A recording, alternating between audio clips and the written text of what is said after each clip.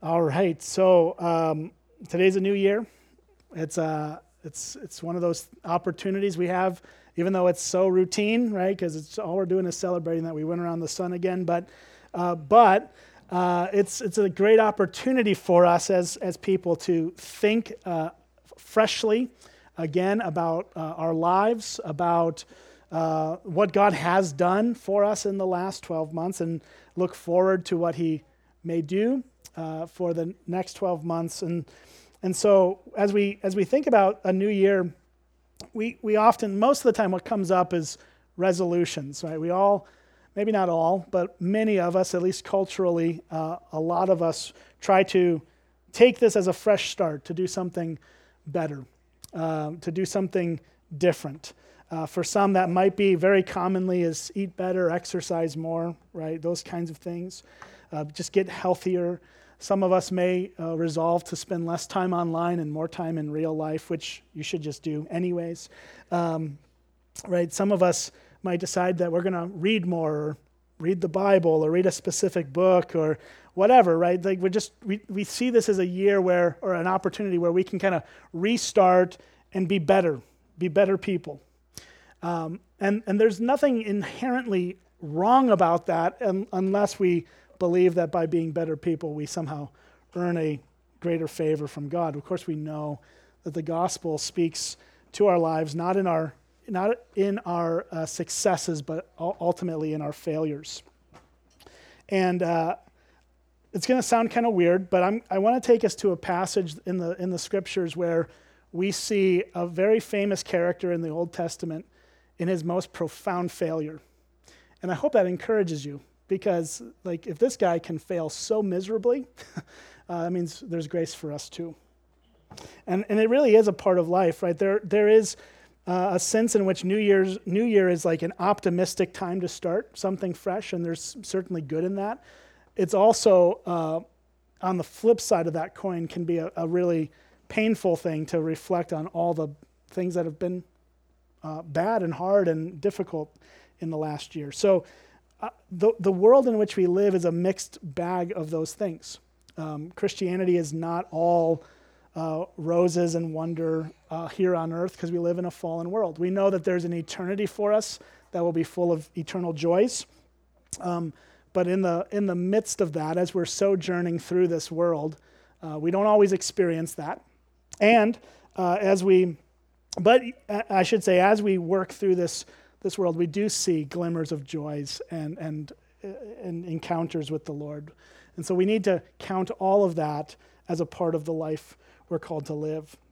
And so I want to help us, and this is just something that I think the Lord impressed upon me to share with you this morning. And again, it's just sort of a one-off thing that we're going to do, but this is a passage that God has used so profoundly in my life throughout many years, particularly when I'm discouraged, when I feel disillusioned, when I'm disappointed, when things aren't working out. He draws my mind back to this story. And it's actually in 1 Kings, chapter 19 is where we're going to primarily be. But to see what happens in chapter 19, we need to look before that a little bit, so that we have some context for what's happening. So if you have a Bible and you want to turn there, or tap your phone over to 1 Kings, we'll be primarily in 18 and 19 this morning. But I think it's going to be good for us to see this as we start a new year, and work our way through where God is and how He speaks into not only the profound successes we experience, which we see in this passage, but also the profound disappointments. And the world really is, our lives as human beings really are both of those. It's a series of successes and failures. It's a series of highs and lows. And so that's where we're going to go today. And we're going to read about a guy named Elijah. Elijah is probably the most famous of the prophets of the Old Testament. In the Gospels, there was a lot of anticipation and expectation that Elijah would actually return. So Elijah plays a very prominent role in the story of the Jews and the people of Israel. But he had a ministry that was definitely a mixed bag of highs and lows, of successes and failures. And so just to set it into context, Elijah serves predominantly during a particular king's reign. The king is named Ahab. Ahab is a terrible king, the worst, probably, actually. There's a summary statement of Ahab's reign in chapter 16.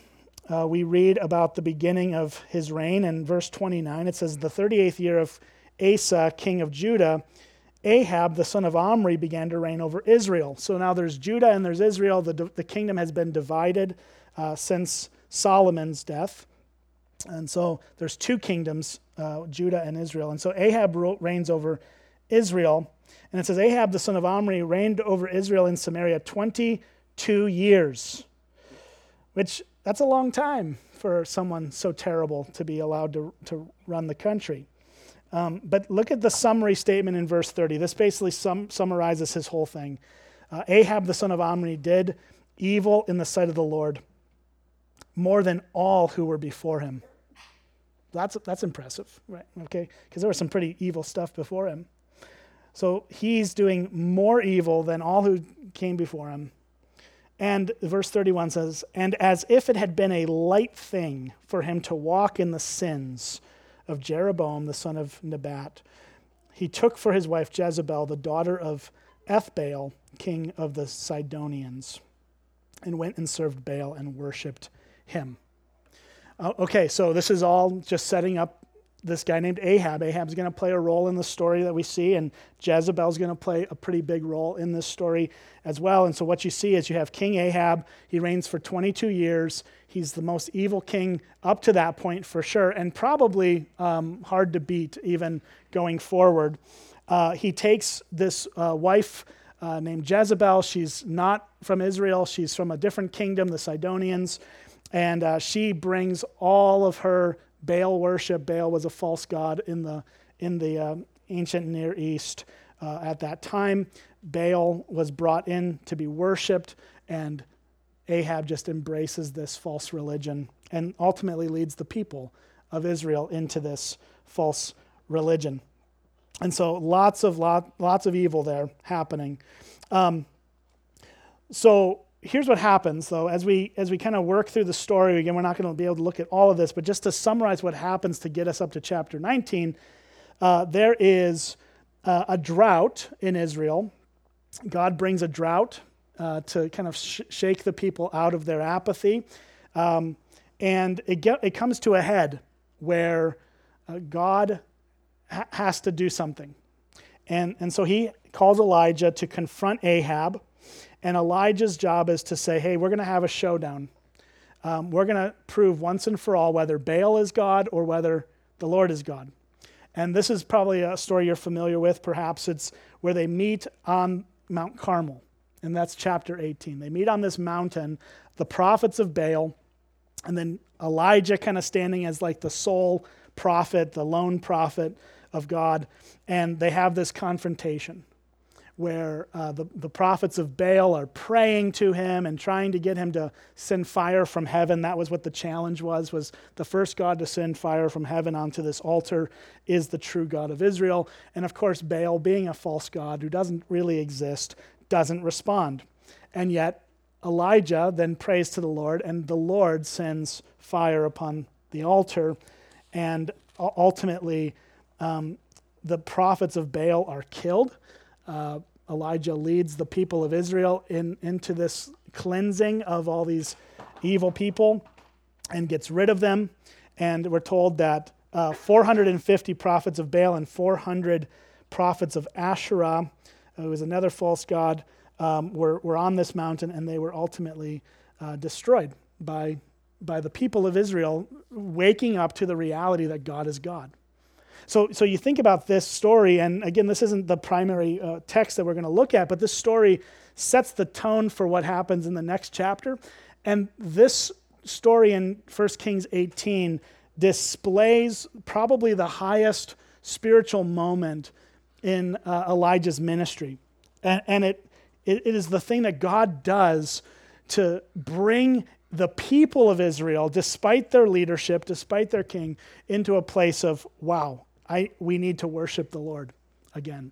And Elijah's able to see this revival happen among the people. It may have been a short-lived revival, but it was still a glimmer of hope that the people of Israel had soft hearts to the Lord. And so you have this absolutely incredible thing that happens. God is doing something massive, and he shows himself to be the true God.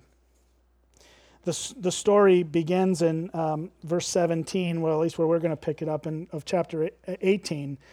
And it says, when Ahab saw Elijah, Ahab said to him, "Is it you, you troubler of Israel?"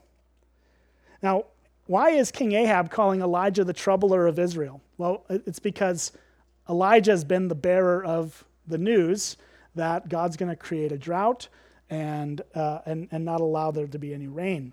So Ahab sees Elijah as the troubler of Israel. But Elijah responds in verse 18, "I have not troubled Israel, but you have, and your father's house, because you have abandoned the commandments of the Lord and followed the Baals. Now therefore send and gather all Israel to me on Mount Carmel, and the 450 prophets of Baal and the 400 prophets of Asherah who eat at Jezebel's table." So there's the challenge, right? And this is just really incredible, that King Ahab is so delusional that he thinks that he's not the problem. He thinks Elijah's the problem. And Elijah's going, bro, you got this all backwards. Like, what are you talking about? I'm not the troubler of Israel. You are. So everyone has their own set of facts, right? And we see that even today. Like, everybody can kind of create their narrative. And the narrative that Ahab has created is that Elijah's the problem. And Elijah is going, no, you're the problem. But ultimately, they have this showdown. And they bring about God's power. Okay, so I think that's enough to get us to chapter 19. Here's what's incredible. As we keep reading the story, we see something really shocking happen, actually. In verse 1 of chapter 19, let's read down to verse 4. It says, Ahab told Jezebel all that Elijah had done and how he had killed all the prophets with the sword. Then Jezebel sent a messenger to Elijah saying, "So may the gods do to me, and more also, if I do not make your life as the life of one of them by this time tomorrow." Let's stop there for just a second. So here's what happens, right? The prophets of Baal are killed, and Elijah's leading the charge, and Ahab goes back to his house and talks to Jezebel about what's happened. And he tells Jezebel all that happened on Mount Carmel, and she decides to send a letter to Elijah, or she sends a message to him. And the message is, it's kind of in the ESV's translation, it's a little bit wordy, but basically she says, "I'm going to kill you tomorrow." And so that's the message, essentially. Is if I don't kill you by tomorrow, then I hope the gods kill me. She makes a vow to kill him. Now, here's the thing. As we read this story in its context, we should probably expect Elijah to go ahead and try. Like, I've just seen God do the most incredible thing. This one guy was able to lead this whole group of people to take out all these prophets.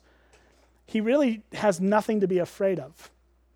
Here's this crazy person, this woman that is probably insane, who is threatening to kill him, and you would think his response would be, all right, whatever.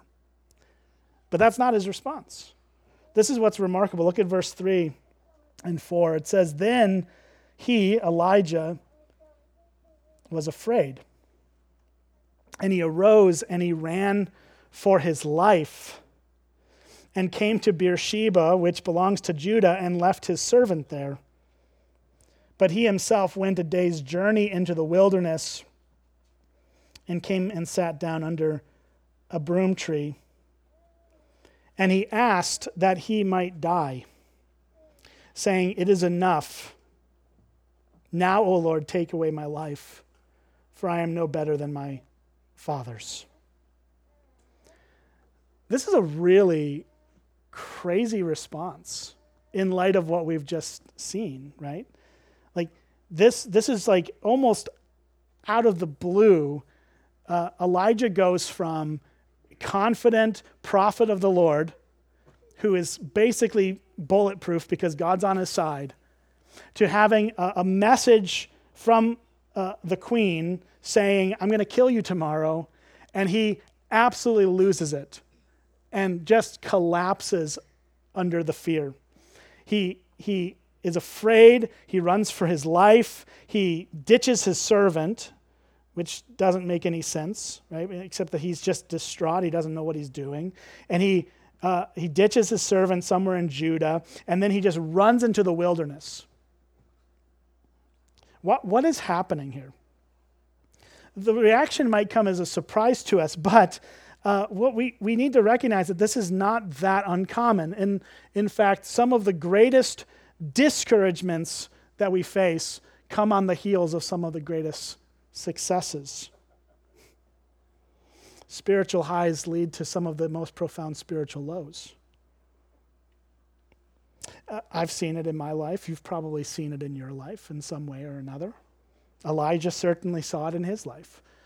We would think if we're reading this from a distance, which we are, right, and we're not in Elijah's shoes and we're not him, we're just reading the story as it's been conveyed through the scriptures, and we're just kind of standing above it and we're looking, well, that's not a rational response. But since when is anything that we do really rational, right? Most of the time we don't respond rationally to things in the moment. We respond to things emotionally. And that's what he's doing. And his emotions have run rampant with fear. Fear is an emotion, right? And he's afraid, and he's just acting in a way that lives out that fear. So he gets to a place where he falls down, exhausted in the wilderness. He finds a little bit of shade under a broom tree. I don't know what a broom tree is. I didn't bother to look that up, but it's probably a little bush of some sort. And he finds a little bit of rest there. And here's what he does. He sits down under this tree and he says something to the Lord. He prays. And what does he pray? Verse 4, "It is enough." He says, "I'm done." That's what he says. God, you can just kill me now.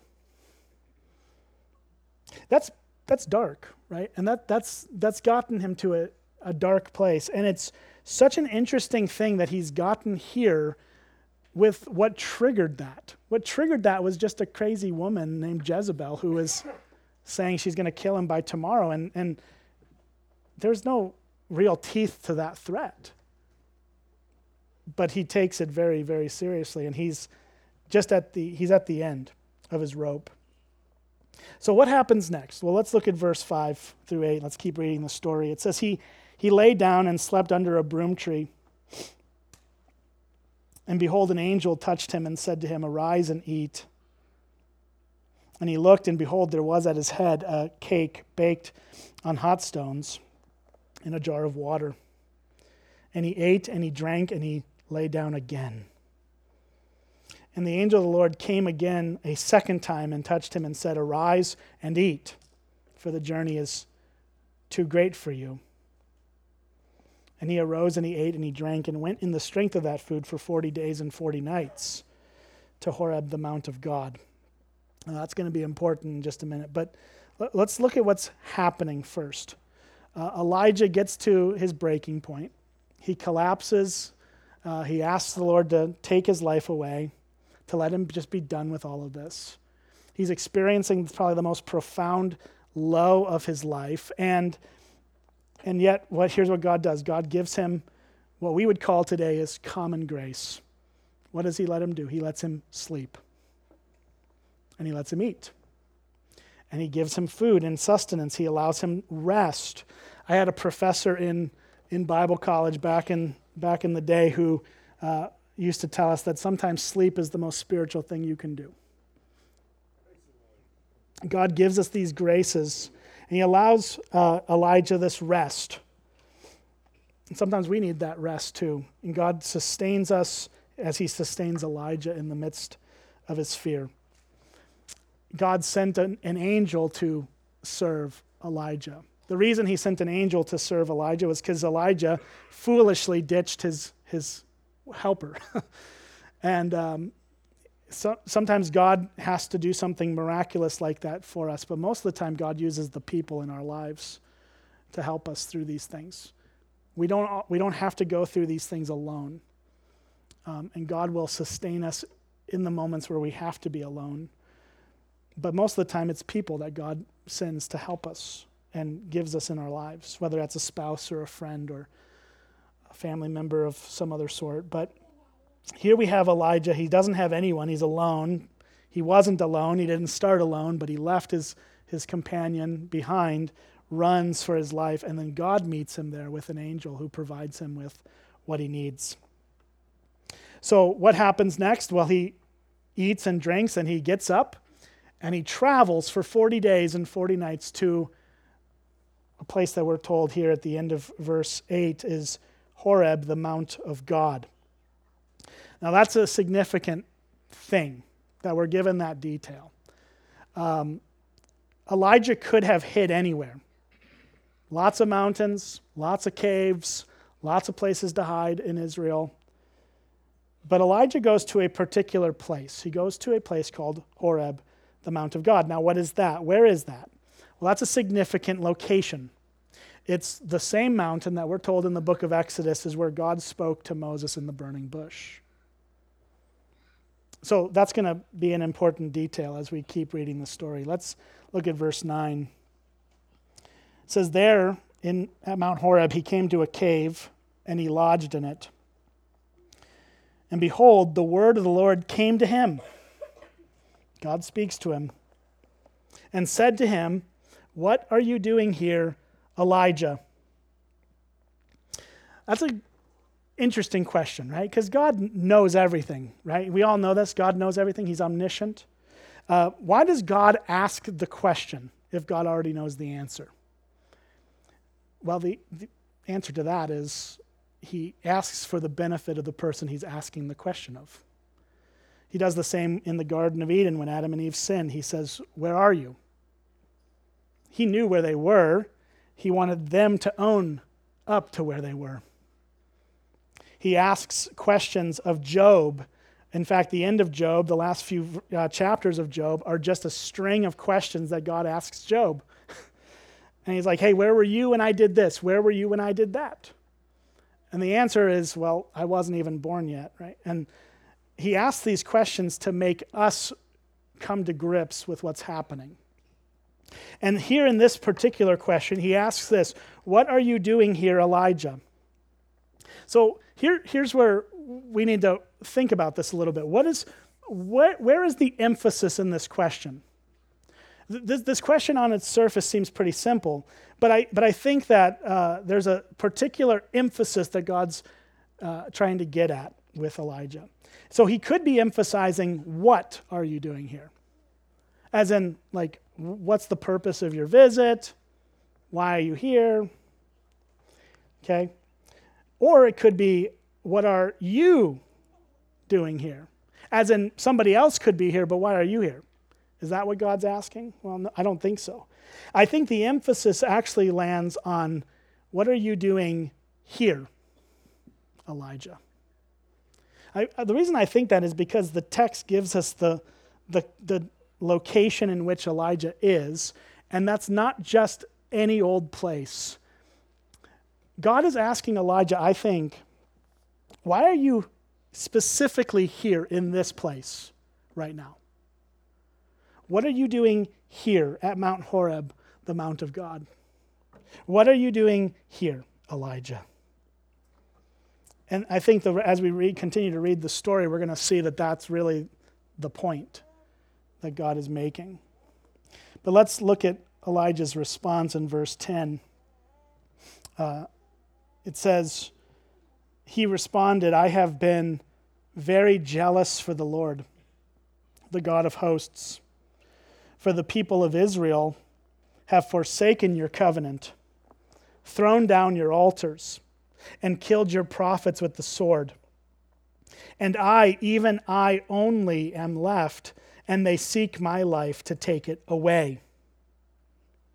So what is Elijah's response? Well, it's not a great one, but it's basically shifting blame and is saying, listen, God, I've been jealous for you. I've been doing my part, but look at what's happened. The people of Israel have forsaken you. They've thrown down your altars. They've killed your prophets with the sword. And then look at the emphasis here. I, even I, only am left, and they seek my life to take it away. Basically, he's going, you've done this to me, God. You have allowed this to happen to me. I've done my part. You haven't lived up to your part. That's what he's saying. I'm the only one left, which actually is factually incorrect. He's not the only prophet left. We know that because we can read, I think it's back in chapter 16 or 17, where Obadiah, who wrote a book of the Bible, was a contemporary of Elijah's. Obadiah tells Elijah before Mount Carmel that he has taken 100 of the prophets of the Lord and has hid them in caves so that Jezebel can't kill them. So there's at least 101 other prophets, perhaps more, that are faithful to the Lord, that are loving the Lord, that are there with Elijah, but he is throwing a pity party for himself and wants to believe that he's the only one left. Factually inaccurate, but that's how he feels. And so he tells the Lord, this is basically, subtext is, this is all your fault, God. Look at what's happened to me. Verse 11, it says, and God said, go out and stand on the mount before the Lord. And behold, the Lord passed by, and a great and strong wind tore the mountains and broke in pieces the rocks before the Lord. But the Lord was not in the wind. And after the wind, an earthquake, but the Lord was not in the earthquake. And after the earthquake, a fire, but the Lord was not in the fire. And after the fire, the sound of a low whisper that could also be translated a thin silence. And when Elijah heard it, he wrapped his face in his cloak and went out and stood at the entrance of the cave. And behold, there came a voice to him that said, what are you doing here, Elijah? So what happens in the story, right? The story is God tells Elijah to go outside the cave, and God passes by him. God decides to show Elijah something. He decides to teach him something. And what he does is he sends a series of natural events. Giant hurricane force wind that tears the rocks apart. But we're told God's not in the wind. He sends an earthquake to that mountain, but God says he's not in that earthquake. Then he sends a fire, which is significant because of the location of where he is. God spoke to Moses in a bush that was on fire, through the fire. God's not in that fire, though. Not this one. Not the one for Elijah. But where does God come in? He comes in through this fourth thing, which is described as a low whisper or a thin silence.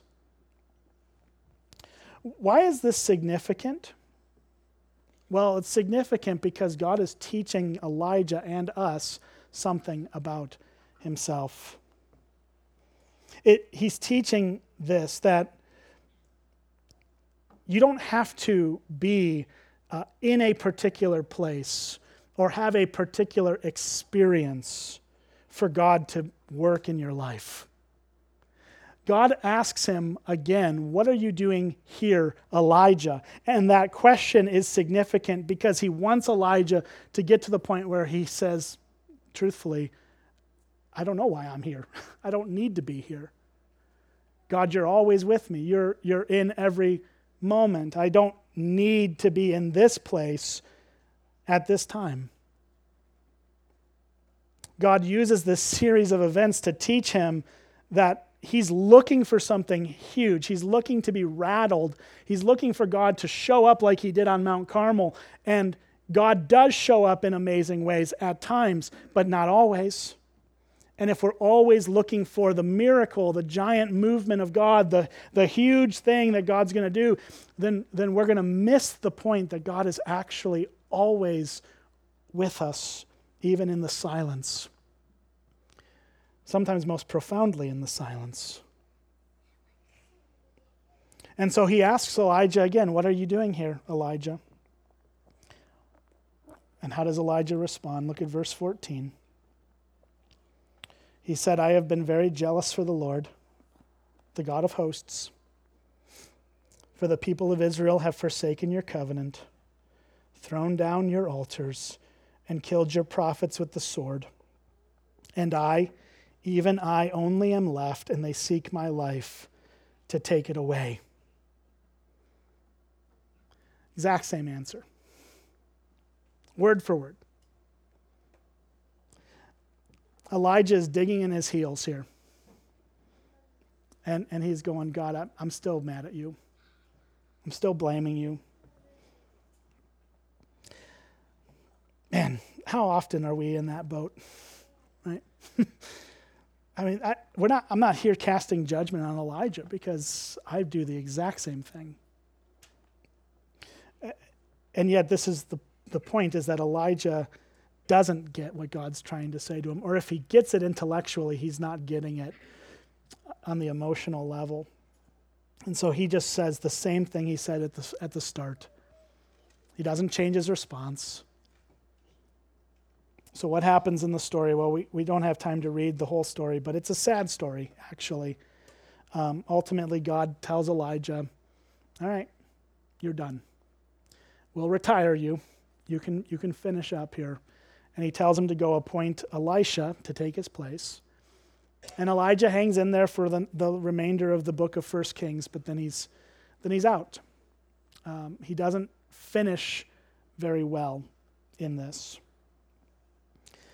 But that's it's understandable, right? Because we all have these same struggles that Elijah has. We all have on various levels with obviously different circumstances. Elijah was unique in his role as a prophet. He was unique in what God had called him to do. But every one of us who is in relationship with God goes through seasons in which we are just mad at him. We don't understand what he's doing. We become embittered at him even.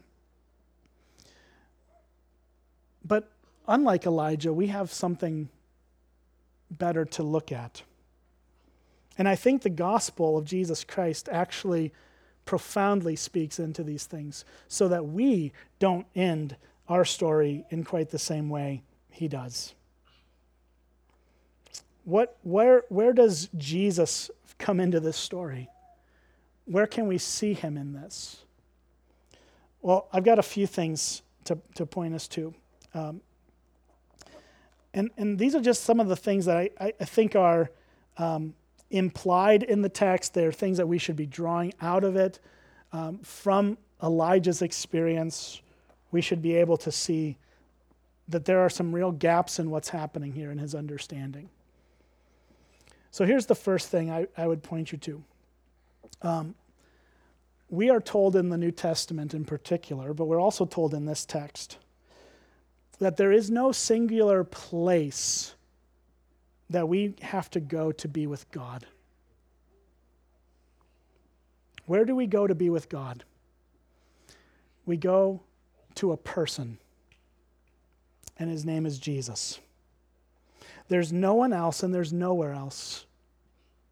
You don't have to come into a church building to be with God. You don't have to even be out in nature to be with God. You don't have to have some spiritual explosive moment in your life to be with God. You don't have to try to rekindle your joy in God by going to some retreat or camp. As much as God uses those things in our lives, as much as he uses the local church and retreats and nature, and of course he uses all those things, but none of those things are ultimately where we go to be with God. And if that's what we think, then for forever we're going to be anxious about not feeling it. Like, if our whole gauge of our faith in Jesus is how we're feeling it, we're going to be perpetually disappointed. Look at Hebrews chapter 1, verse 1 to 4. You don't have to turn there. I'll read it if you don't want to turn there. But the whole letter to the Hebrews begins with this point. Right? And it makes sense because the recipients of the letter to the Hebrews were Hebrews. That's clear, right? And they believed, at least deeply, the people of Israel had a theology for centuries that to be with God, they had to be in a physical temple. And the writer of the letter to the Hebrews, it may have been Paul, it may have been Apollos. There's a number of theories out there, but whoever writes it, it's anonymous, so we don't know. But they dispel this whole myth. Look at what he says. Long ago, at many times and in many ways, God spoke to our fathers by the prophets. Okay, so all that Old Testament history, what we just read in 1 Kings, God spoke to our ancestors by the prophets. Verse 2 is key though. But in these last days, meaning from Christ's death and resurrection forward, he has spoken to us by his Son, whom he appointed the heir of all things, through whom he also created the world. He, Jesus, is the radiance of the glory of God and the exact imprint of his nature, and he upholds the universe by the word of his power. After making purification for sin, Jesus sat down at the right hand of the Majesty on high, having become much superior to angels, as the name he has inherited is more excellent than theirs. So here we're seeing the writer of Hebrews from the very outset of the book, the very beginning of the book, going, you know God spoke in lots of ways through lots of different people, but now who does he speak through? It's Jesus. Jesus is the person that we must go to be with God. And if we're not going to him and we're trying to find all of God's work outside of him in some other way or place, we're always going to be discouraged. Secondly, here's another point I think we can draw from this passage in 1 Kings. Elijah deeply felt abandoned and alone. You can agree or disagree with the statement he said, and I think we should disagree with it because the Bible tells us he was wrong about it. Like, he wasn't the only one left, but he felt that way. He deeply felt abandoned by God. He felt so abandoned by God that he wanted to die, and then traveled for 40 days to get to a place where he believed God would be. He was so distraught by it. But here we need a dose of reality. Elijah wasn't truly abandoned. He may have felt like it, but he wasn't. But you know who was abandoned? Jesus. Jesus was the only one who has truly been rejected and alone. You have never truly been rejected or alone, and neither have I. We may feel that way, but it isn't true, because it is only Jesus who on the cross experienced the full rejection of God, who was completely turned away, who was utterly destitute. My God, why have you forsaken me? You and I may feel forsaken, but we are not forsaken because of Jesus. But he was. And yet, unlike Elijah, Jesus never threw in the towel. He didn't quit. He perfectly obeyed all the way to the end. Again, Hebrews chapter 12 tells us, therefore, since we are surrounded by so great a cloud of witnesses, let us also lay aside every weight and sin which clings so closely, and let us run with endurance the race that is set before us. How? Verse 2 tells us, looking to Jesus, the founder and perfecter of our faith, who, Jesus, for the joy that was set before him, endured the cross, despising the shame, and is seated at the right hand of the throne of God. In verse 3, consider him, consider Jesus, who endured from sinners such hostility against himself, so that you may not grow weary or faint-hearted. You see what the writer of Hebrews is telling us? He's saying it's so easy for us to want to quit in the midst of difficulty, to quit this Christian thing altogether. It might just be easier not to do it at all. But the point of this passage is this: we need to look at Jesus, who endured his race all the way to the end so that we could endure ours. Consider him who endured such hostility from sinners, so that you may not grow weary and faint-hearted. How do we not grow weary or faint-hearted according to that text? Consider him. Look to him. Keep your eyes on Jesus. One more. I think it's fair to say that Elijah faced a deep and profound sense of danger. Right? That's how all this gets tipped up, on its head. He's told at the beginning of this passage that Jezebel wants to kill him. He feels the danger in that. He doesn't know what to do with it. He freaks out and loses his cool. So how does the gospel speak into that when we feel that?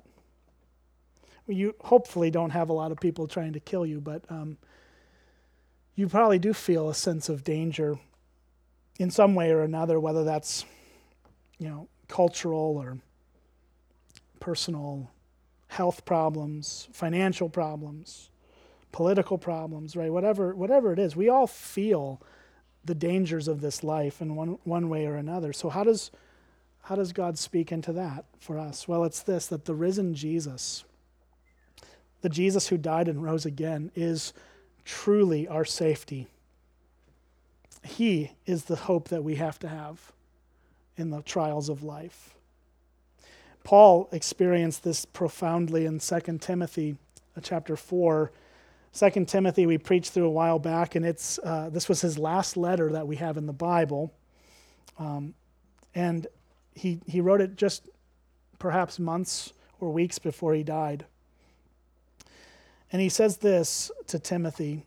He says, at my first defense, no one came to stand by me, but all deserted me. So at his first defense before the Roman authorities, he had no friends with him there.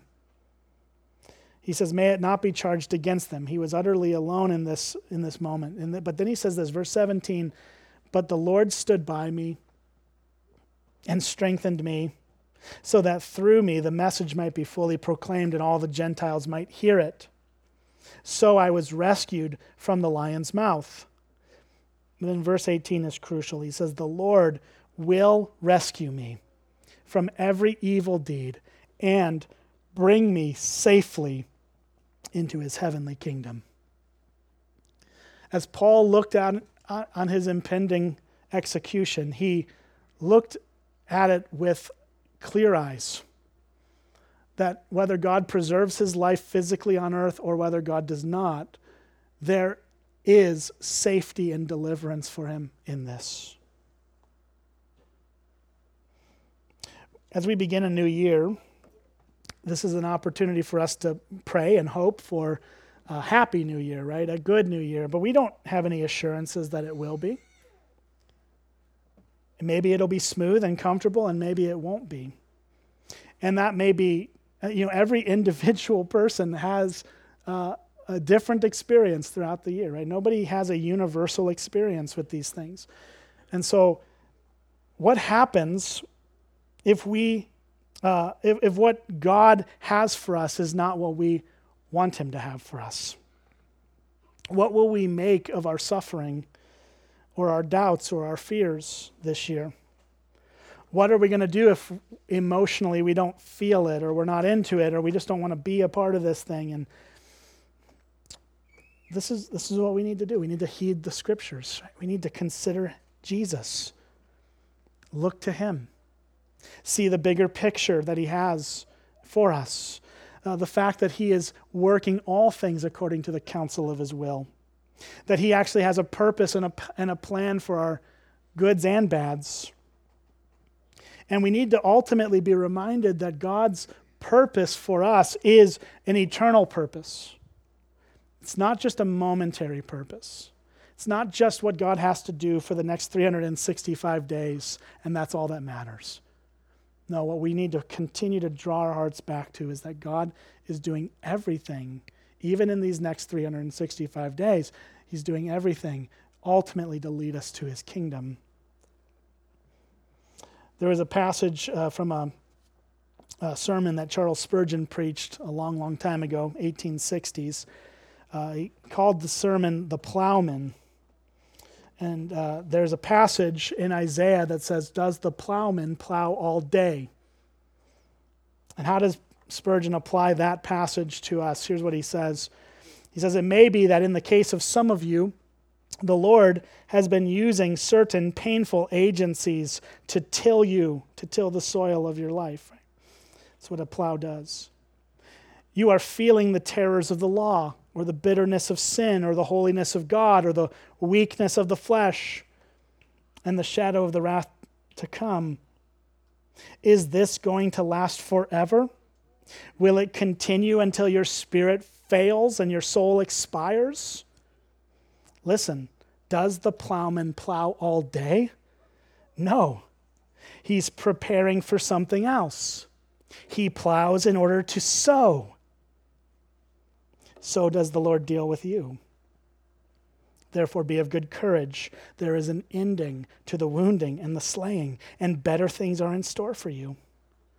You are poor and needy. You seek water, and there is none, and you're thirsty. But the Lord will hear you and deliver you. He will not contend forever. He will turn again. He will have compassion on you.